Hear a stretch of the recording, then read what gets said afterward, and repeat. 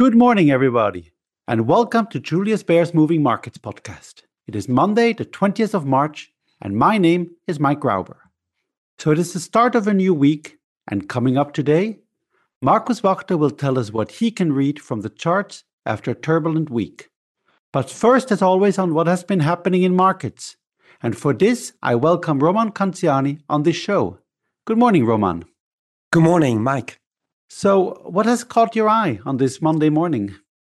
Well, it's a tough day for Swiss banking with the politically forced takeover of Credit Suisse by UBS grabbing all the headlines. A deal UBS apparently not really wanted to make. But the Swiss government seemingly pushed hard as its aim was to soothe panic with investors and savers who moved dozens of billions of their money away from Credit Suisse last week in what can be described as a crisis of confidence. And this solution was probably seen as the most effective of all available. And how have markets taken it so far? Well, the first reaction was positive overall. But meanwhile, stock markets in Asia are trading deeply in the red, led by financials, which are down by 5% and more in Hong Kong on concerns over risky bond exposures related to Credit Suisse. HSBC, for example, is down about 6%. This comes after the Swiss regulator said that about 17 billion nominal worth of Credit Suisse so-called AT1 bonds, which are deeply subordinated bonds set up to safeguard banks' balance sheets, will be wiped off. This is very bad news for holders and insofar interesting that holders of Credit Suisse equity, which is lower in the balance sheet, will get something paid out. And of course, it all puts pressure on all the other AT1 bonds too. Meanwhile, UBS credit default swaps, which are a derivative often used to gauge a company's credit risk, jumped by 40 basis points after the announcement of the deal and is now at 215 basis points for 5-year contracts. So all in all, the Japanese Nikkei index closed down about 1.5% this morning, just like Australia's ASX 200, and Hong Kong's Hang Seng index is currently trading down by 3.25%.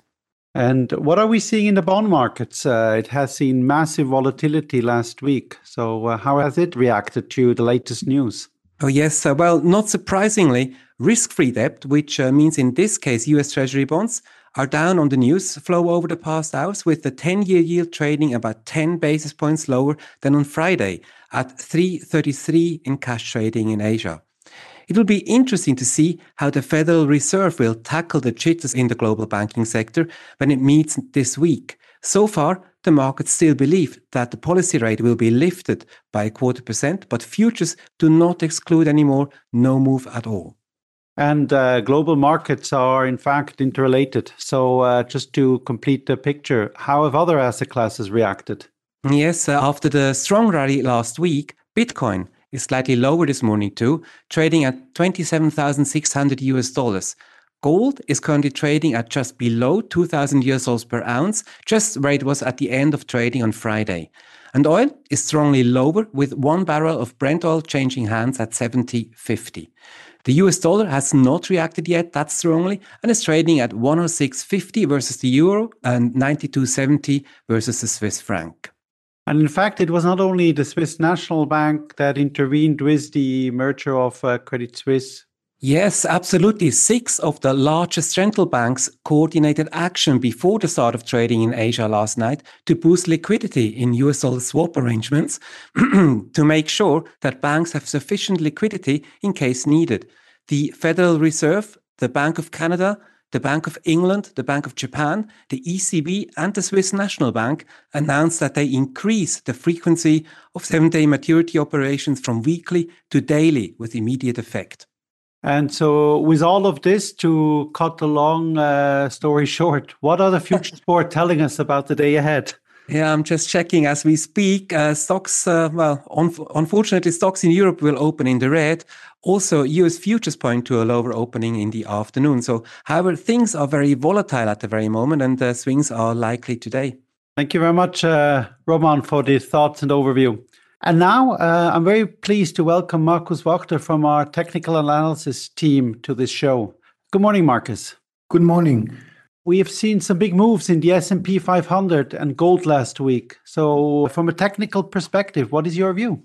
Yeah, the market has been very interesting from a technical perspective last week. We have been testing the support level of 3,800 in the S&P 500 and then came back now to like 3,900, where is like another support resistance level that is crucial for the market.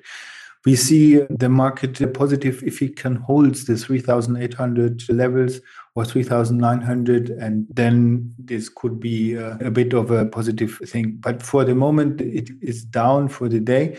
Interestingly enough, we have seen for the week, we have seen the Nasdaq also going not as low as the S&P, but also testing a bit the levels and outperforming the S&P 500 over the course of the last 5 days.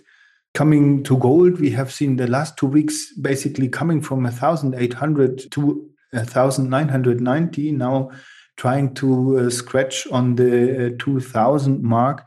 There has been a strong upward momentum, especially in the last week for gold prices. And this has also led us to upgrade gold to neutral.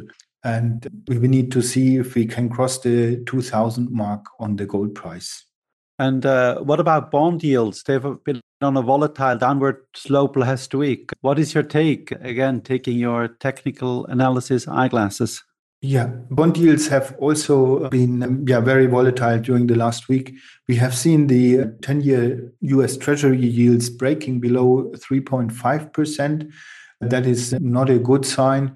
That could basically show the peak of the yield. The German yields are a bit more stable, having the support around 2.1% and seem to be a bit more stable than the US, which have come down much stronger. Another interesting fact is looking at the loan crisis in the 19s, we have seen the equity market still performing quite well despite the banks underperforming the market. Thanks a lot, Markus. This concludes today's show. Please tune in for our show tomorrow, where we cover again what is moving markets. Thank you. The information and opinions expressed in this podcast constitute marketing material and are not the result of independent financial or investment research. Please refer to www.juliusbaer.com/legal/podcasts for further other important legal information. Beyond Markets is a weekly podcast where Julius Baer experts and external speakers discuss some of the latest market developments. They share their key research and insights on today's ever-changing economic landscape and present practical advice. Search for Beyond Markets on your favourite podcast player.